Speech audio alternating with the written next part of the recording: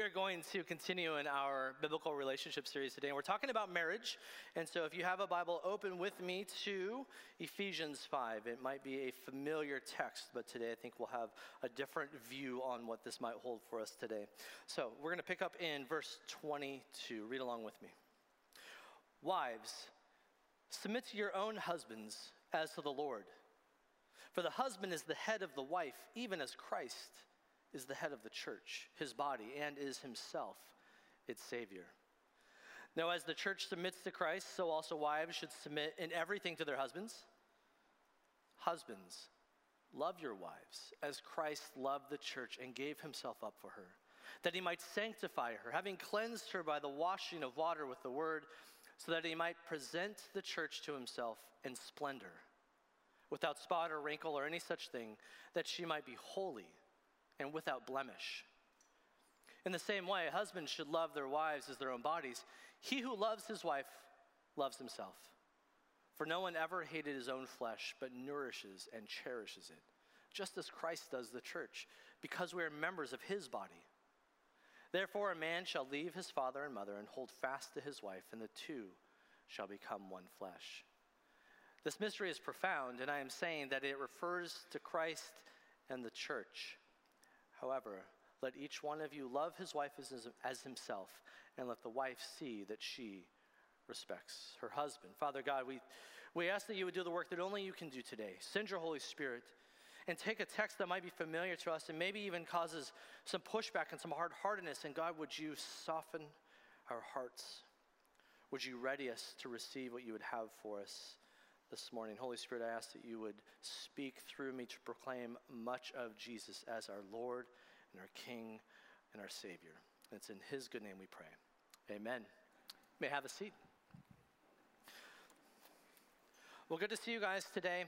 It's been fun preparing for this. This is one that is obviously applicable to my life since I am married, but I also want to try and make this be applicable to everybody in the room today. So we're going to do some work to be able to tease that out and understand it. But certainly we need to do justice to the concept of marriage, as it is one of the relationships that God has given us and that many of us live in a day-to-day experience.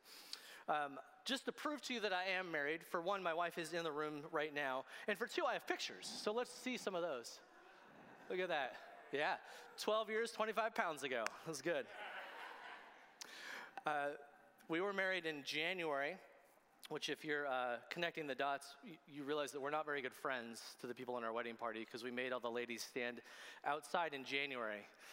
It was cold. It wasn't that cold, but it was cold. But the date was January 20th, which we affectionately call Jantuan.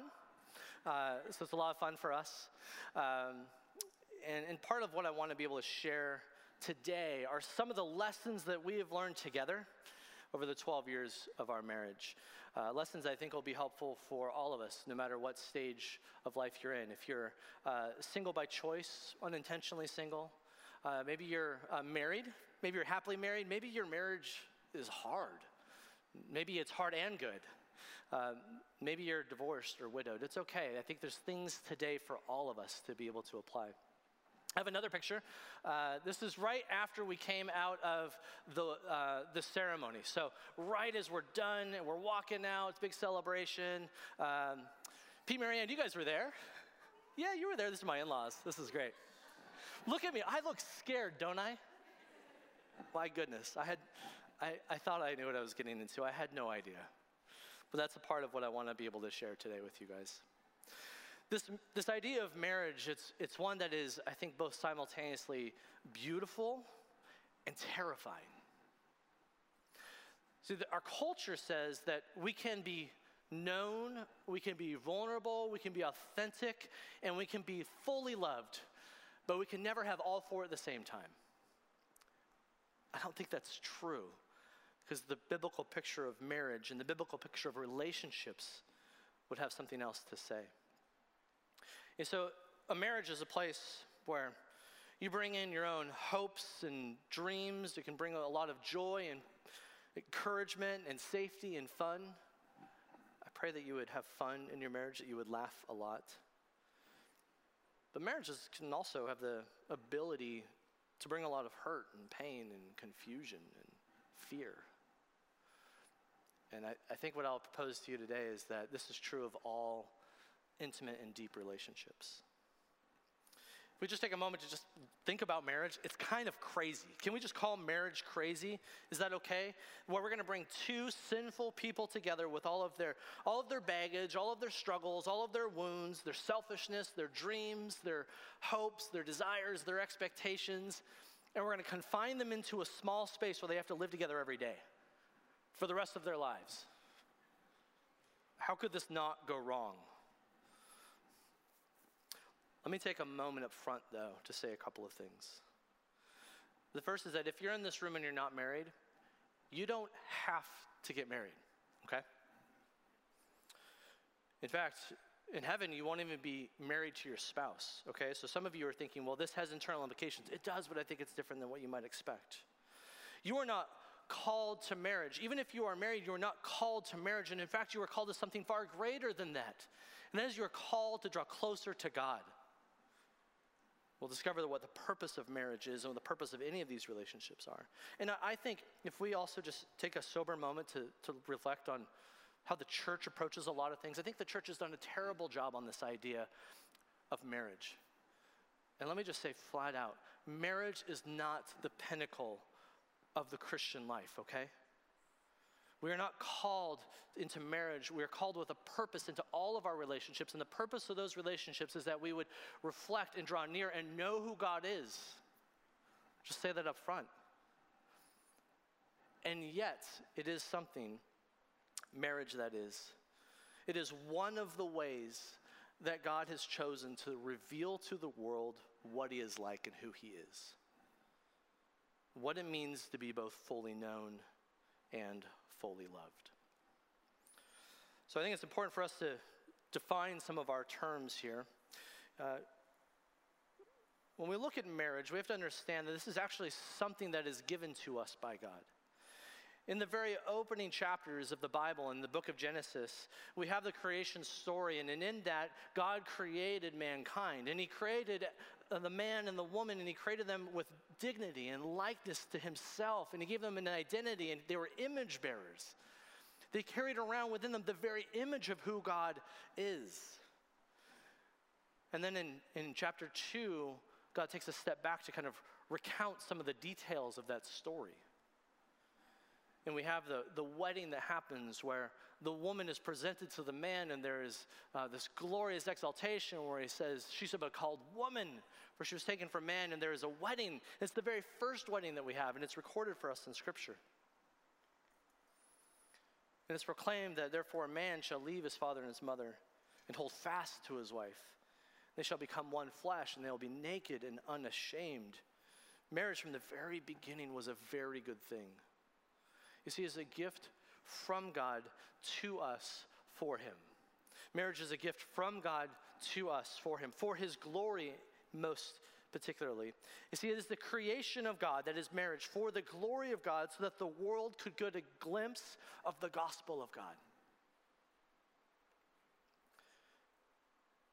I'll say this from the outset as well. Marriage is not about you.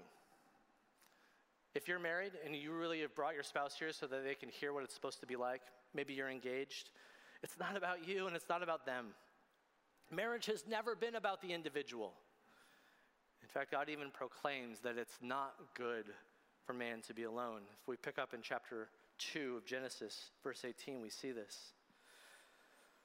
Then the Lord God said, "It is not good that the man should be alone. I will make a helper fit for him." And pause for just a moment. Can we please get out of our minds that sitcom version of the guy who is completely incompetent, who's stumbling all over himself, who is just really completely helpless unless a strong, competent woman comes alongside to make up for all of his deficiencies? Because I think that's doing two things. I think it's demeaning the image of God as we've been given as image bearers, and it is also demeaning the role of men and women, both equally full of dignity and value and worth, because God said so, not because of a particular relationship that they enter into. So God then gives Adam a job. After he says it's not good for him to be alone, he explains why. He says, out of the ground the Lord had formed every beast of the field and every bird of the heavens, and he brought them to the man to see what he would call them. Whatever the man called them, call each living creature, that was its name. So God had given man a job, and he gave him the authority to do that. The man gave names to all the livestock and to the birds of the heavens and every beast of the field. But for Adam, there was not found a helper fit for him. And we lean into then this first union between a man and a woman. When God will open Adam's side and take his rib and fashion a woman and bring and present this woman to Adam. And her name shall be called Eve, and she will be his wife, and they will have a unification, a unity that will be incredible. I have the opportunity to teach our biblical marriage class, which is where I'm walking through with a handful of couples content of what it looks like for us to be able to understand what is marriage from a biblical perspective, and how do you ready yourself for this, and basically to take a look at how do we view it versus how the culture views it, and what are we to do with that? One of the pieces that we use in there is a book called Catching Foxes by John Henderson. And he does this great job in the very beginning, before he even gets to the roles of what it looks like for a husband and wife in a marriage. He says, first of all, you have to understand who you are and how God has created you to be. And he jumps on this point where it says, it was not good for Adam to be alone. And he says this, Adam has no one of his nature and substance to think about. He has no one in his likeness to love, to serve and honor. And left alone, his thoughts would be too wrapped around himself. And this is a problem. And you could just see if he is alone and all he has are all of the creatures that God has given him the ability to be able to name, and he looks around and there's no one like me here.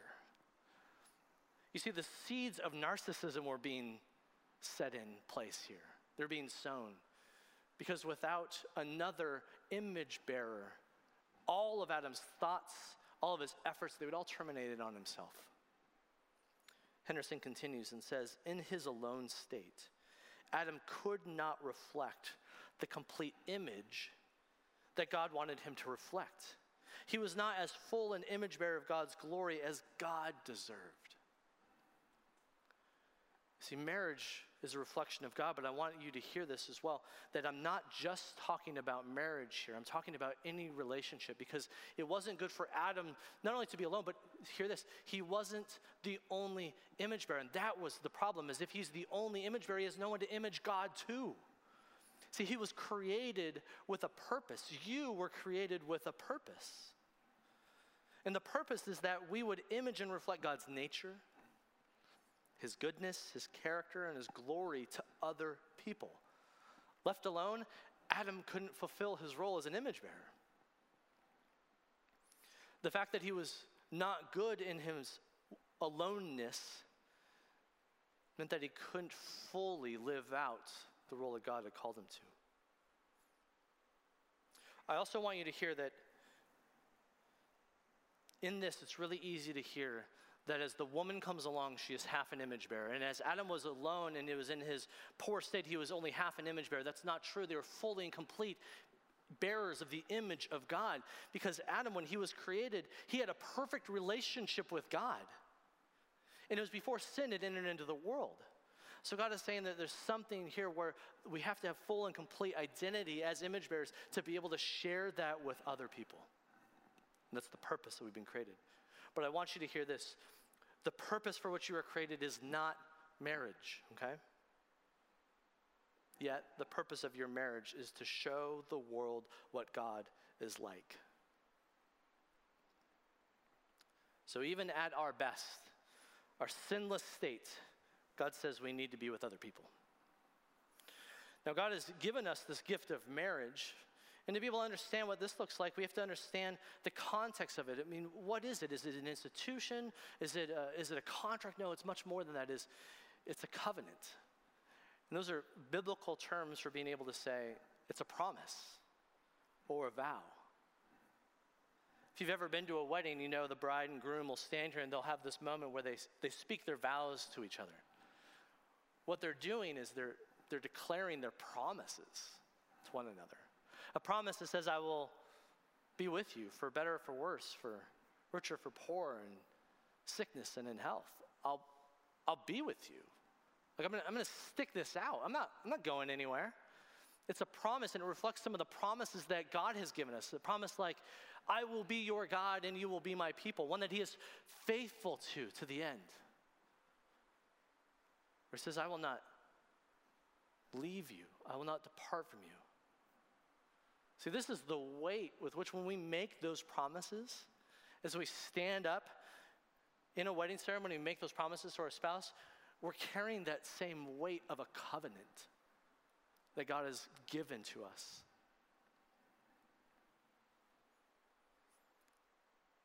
I think it's actually interesting how our society has changed the way marriage looks. We've trivialized it. We've contractualized it. We've made it conditional.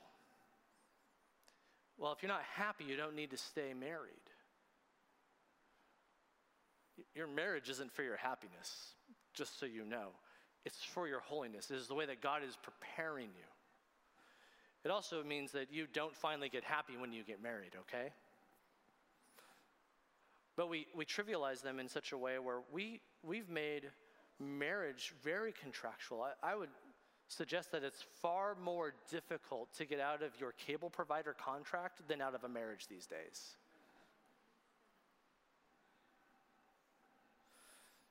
Yet God will use the church, our community, your relationships, and including marriage, to show the world what he is like.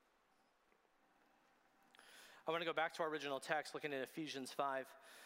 And I want to take a moment to take a look at some of the roles that we have outlined here. That we have the role of a wife and the role of a husband. And I suspect that you've probably heard this in a particular context.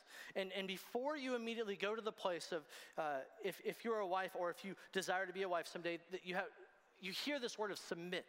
You have to submit to your own husbands, or husband, that you would have to lay your life down to your wives. And before you push back on that, because I feel that in my own life, right? And if I'm feeling that, I suspect you might as well. Before you push back on it, might I suggest that there's a bigger picture here?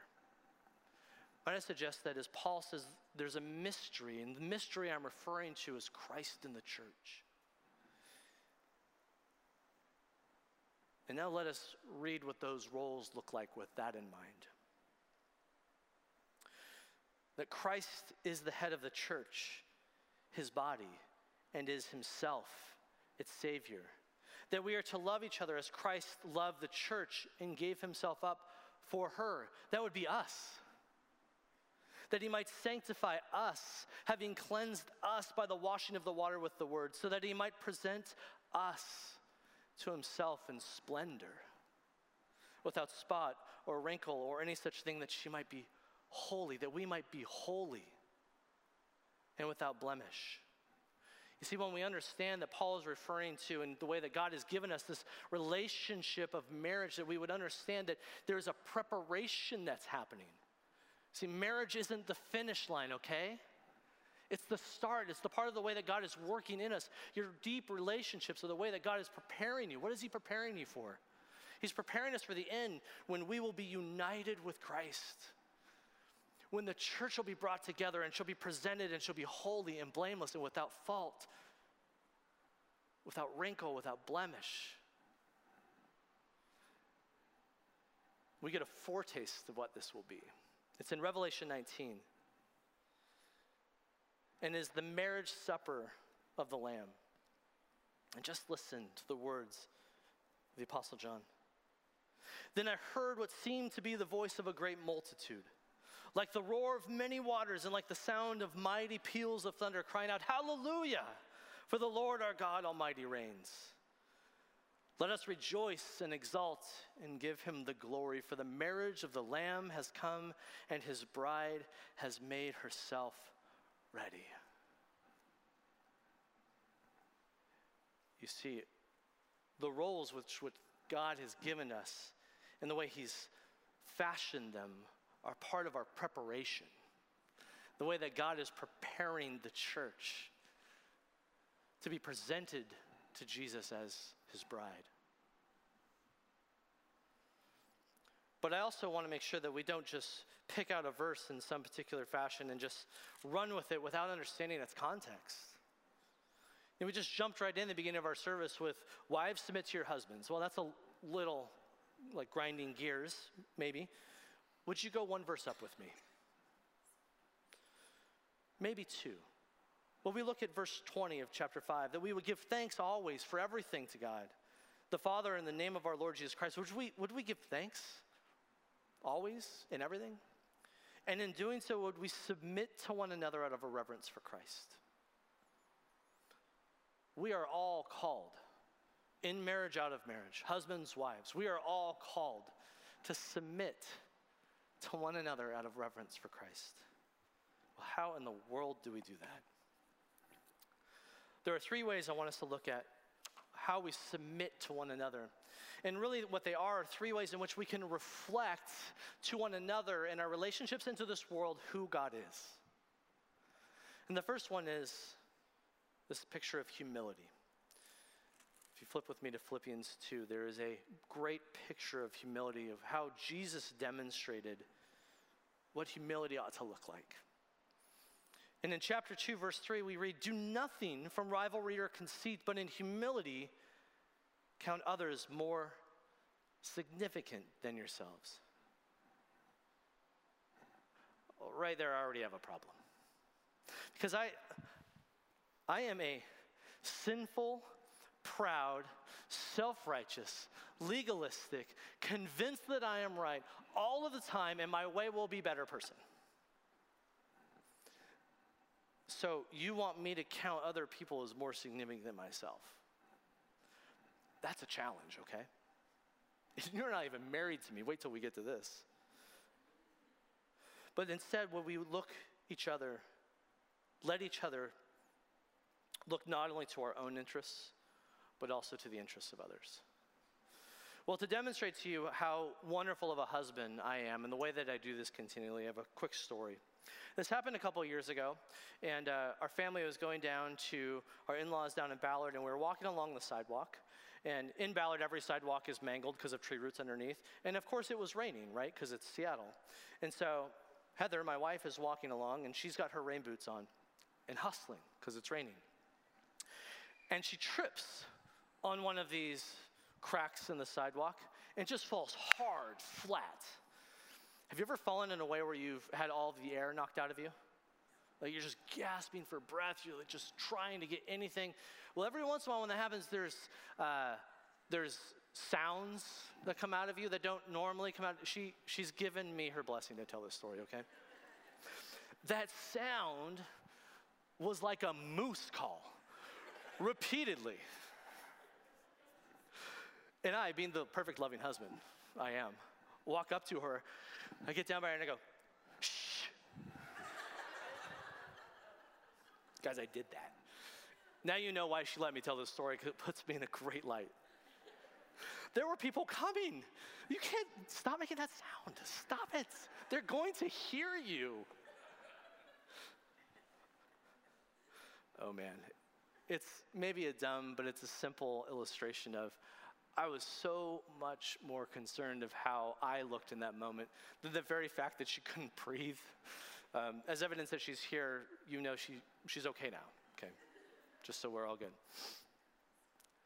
Man, it's a hard thing to be able to do that, to put the interests of others, especially in these deep and intimate relationships where you have these hopes and these desires and the expectations, and what if they don't align?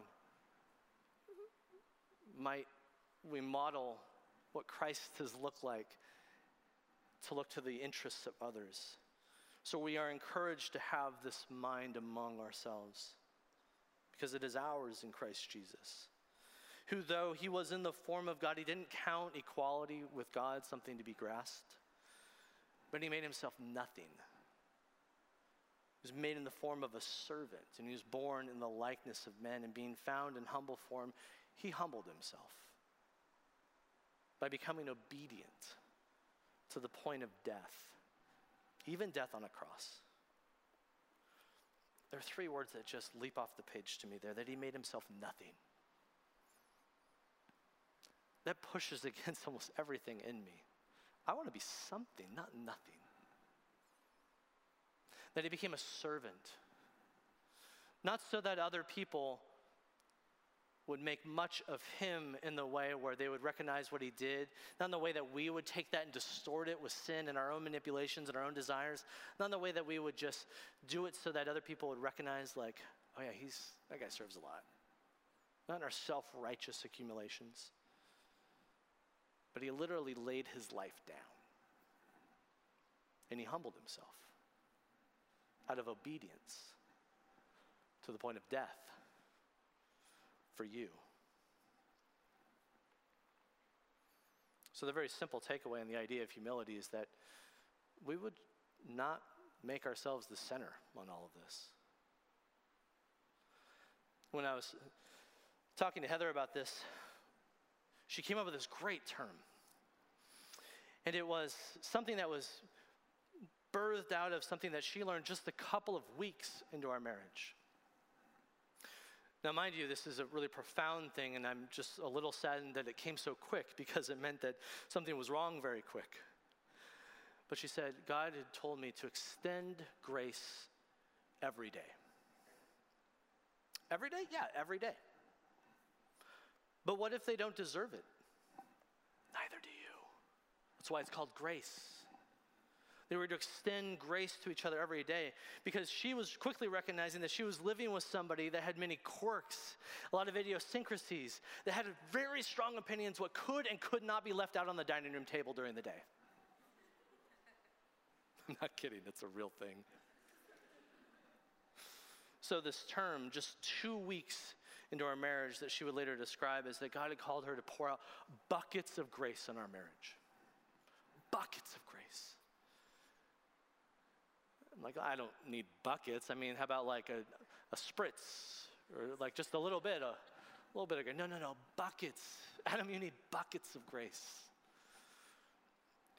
Humility will start to take shape in your relationships when you're willing to pour buckets of grace into them. Did you know the Bible says that it is to your glory to overlook an offense? When you're willing to pour out those buckets of grace, what you're doing is you're willing to not be offended. And that language, to your glory, it actually goes back to that very central idea of being created in the image and likeness of God. When you are willing to forgive and you're willing to let go and overlook an offense, you know what you're doing? You're showing the world what God is like. Because God is willing to overlook an offense. Well, this can produce in us a sense of forgiveness, which is our second point, of something that helps us reflect who God is. Paul even addresses this in the book of Ephesians, and it happens before he even gets to what these roles look like. It's actually in chapter 4, and he sets up this idea. He says, first of all, you need to understand that as a believer in Christ, you are a new creation. That you're created after the likeness of God in true righteousness and holiness. It says, because of that then, because of how God has recreated you, can you let all bitterness and wrath and anger and clamor and slander be put away from you along with malice? Are these things that you're willing to let go and overlook? Because there's a couple words that jump off the page here to me. One is bitterness. You might be bitter because of somebody in a relationship has done to you. And might I suggest that bitterness is one of those very hard things to work through. And in every way you want there to be vengeance and justice, and you want there to be something to validate how you feel. And when you internalize that and it creates bitterness, it's only harmful to you. You see, bitterness is damaging to your soul.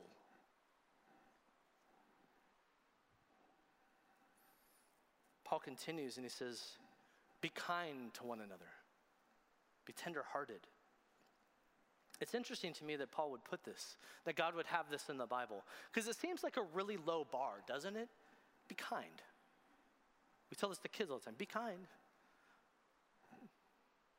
It's in here because we aren't. Then in our relationships, we stumble as we try and get over that very low bar of simply being kind to one another. Maybe God is calling you to kindness.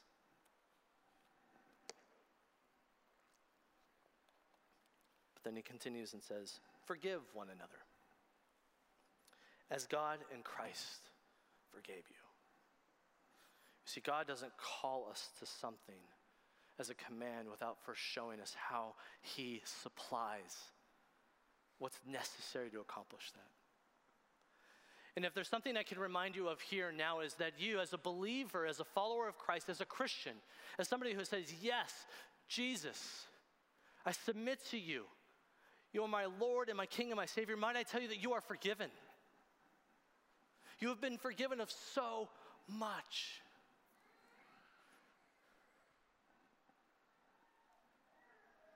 I love that this picture in 1 John,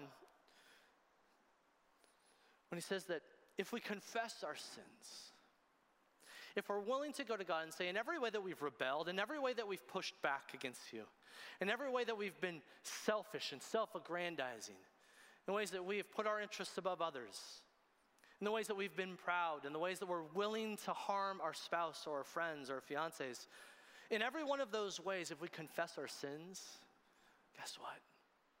God is faithful and just to forgive you, because the price has been paid for those sins. God loves you so much that he sent his son to pay the price for your sins. And in that you can stand forgiven. But it doesn't stop there. You see, it's so much more than simple forgiveness, because the gospel is bigger than just being forgiven. The gospel is that you've been cleansed. And 1 John 1:9 says that you not only are forgiven of your sins, but you're cleansed from all unrighteousness. When that stands true in your soul, we can begin to recognize what it looks like to forgive another person. Because we've been forgiven of much. We've been cleansed of much.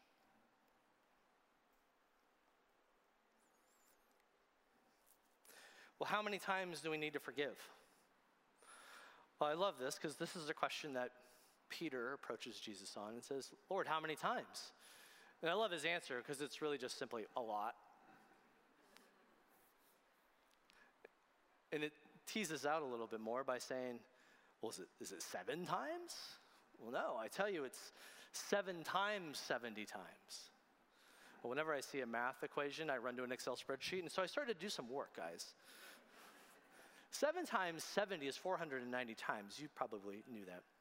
I've been married for 4,441 days as of today. If I do the math, that means that I should forgive my wife every 9 days. That's doable. I can do that. And in fact, if I run some projections, the longer I'm married, the less often I have to forgive.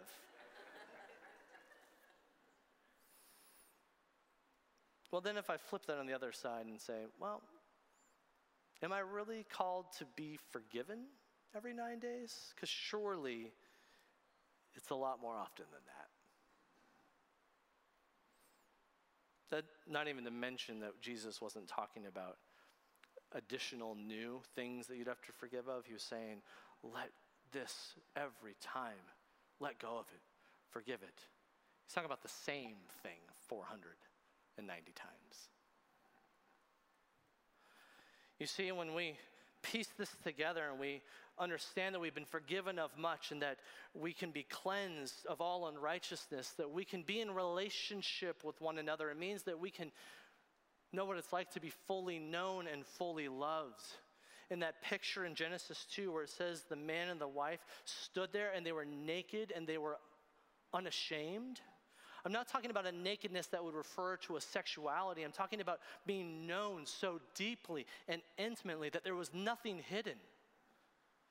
And yet there was no shame. when you exercise forgiveness and truly believe that you've been cleansed from all unrighteousness and encourage each other to that, as a man and a wife, you can come back to this place of being naked and unashamed.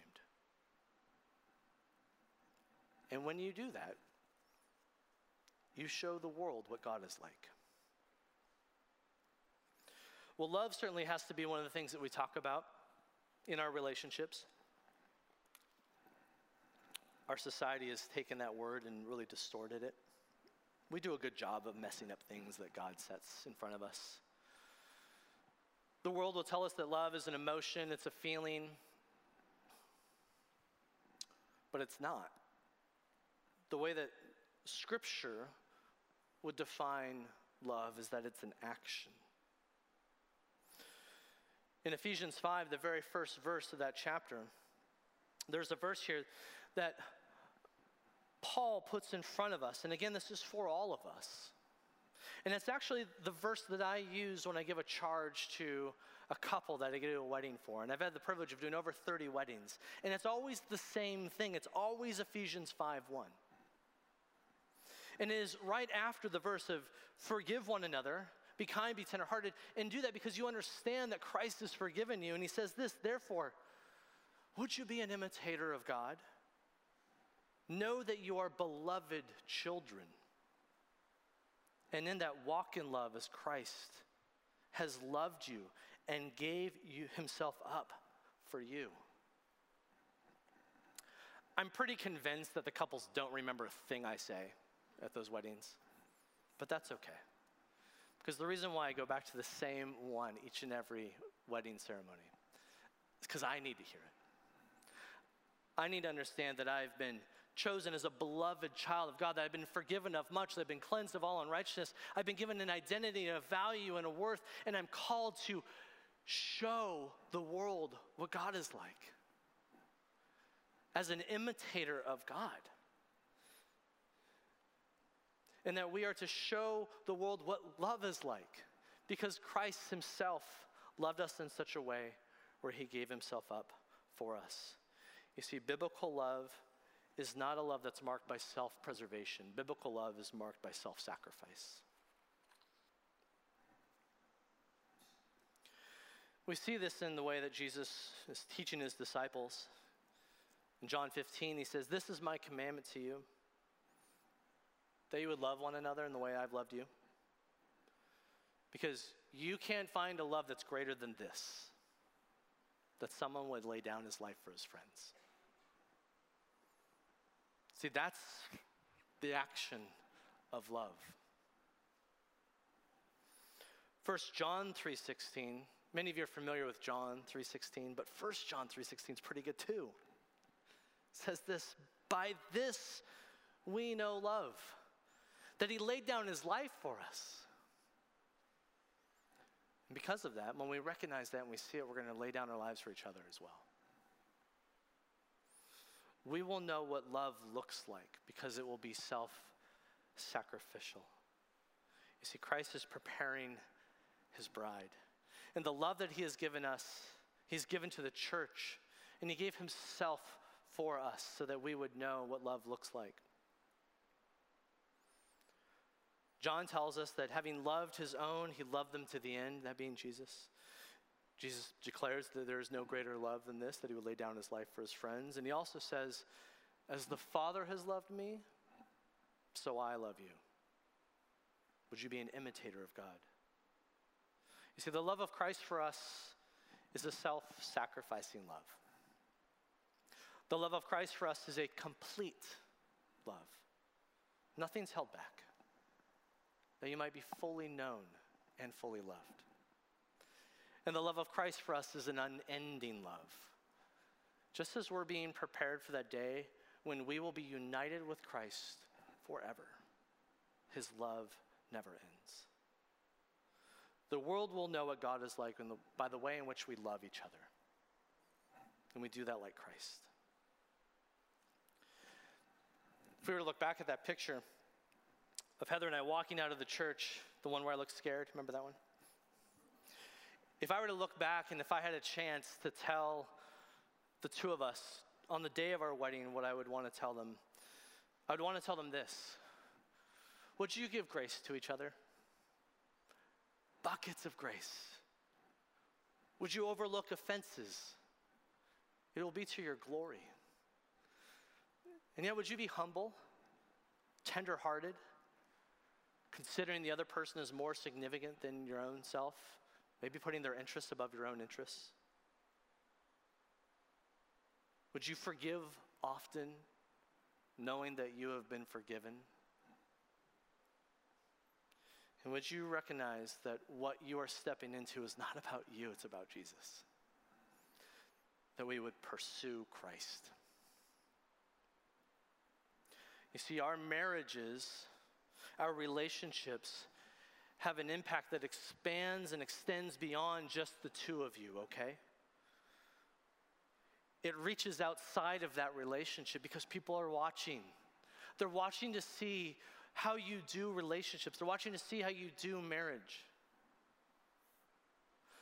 When we were preparing for our wedding day, I was conflicted. And the struggle I was working through was whether or not I would have my brother as my best man. You see, I'd become a Christian a couple of years prior, and my brother wasn't a believer. And I didn't know if I could have him stand there right next to me in front of all these people before I made this promise to my wife, to God. I didn't know if he would understand the same values that I would hold in that and what importance that would be. And I didn't know if I'm asking him to help me in that, if he would be the right help. You see, I lived with him after college, before I knew Jesus. And then I lived with him as we were engaged. This is a couple of years after I'd met Jesus. And he could see a change. I decided that it would be best to have my brother be my best man, because I love him and he's my brother. And I wanted to show him what that looked like, what that love looked like. And so that was in January, Jan-Twan. And a couple months later, on Easter, we're at church together. And there's a call to response. And he leans over to me and he says, I think I want to become a Christian. And I was like, why? Probably not my most prepared moment. Should have had something better chambered there, ready to go. And he said this. He goes, I've seen the change in you. When you lived with me before you knew Jesus, and now you leading up to your marriage, saw you were different. And I saw the way that you and Heather valued Jesus in your life, and you wanted your relationship to show that, and the way that you cared for each other, and the way that you loved each other, and the way that you sacrificed for each other, and just the way you enjoyed each other. Those are things I want. And I recognize that what I really want in this is I want Jesus in my life. You see, your marriage has an impact beyond just the two of you. Your marriage can be used by God to show the world what God is like. Let's pray. Father God, I am grateful for the way in which you have loved me, us. I am grateful that you are preparing us as the church to be Jesus' bride, and that there will be a day when we will be presented to him as holy and blameless and without spot or wrinkle or blemish. I thank you that we are forgiven of much. Oh God, would you help us? Would you help us in our relationships to be humble? Would you help us to see that we've been forgiven, and that allows us to then forgive each other? Might our relationships be marked by buckets of grace. Lord, I pray for each of us in this room, wherever we might be. And I pray that you would provide a comfort to us. And I pray that you would provide the ability to imitate who you are to those around us. God, that we'd be able to stand firm with great confidence and comfort, knowing that we are your image bearers. And would you help us to show the world what you are like. Pray these things in Jesus' name. Amen.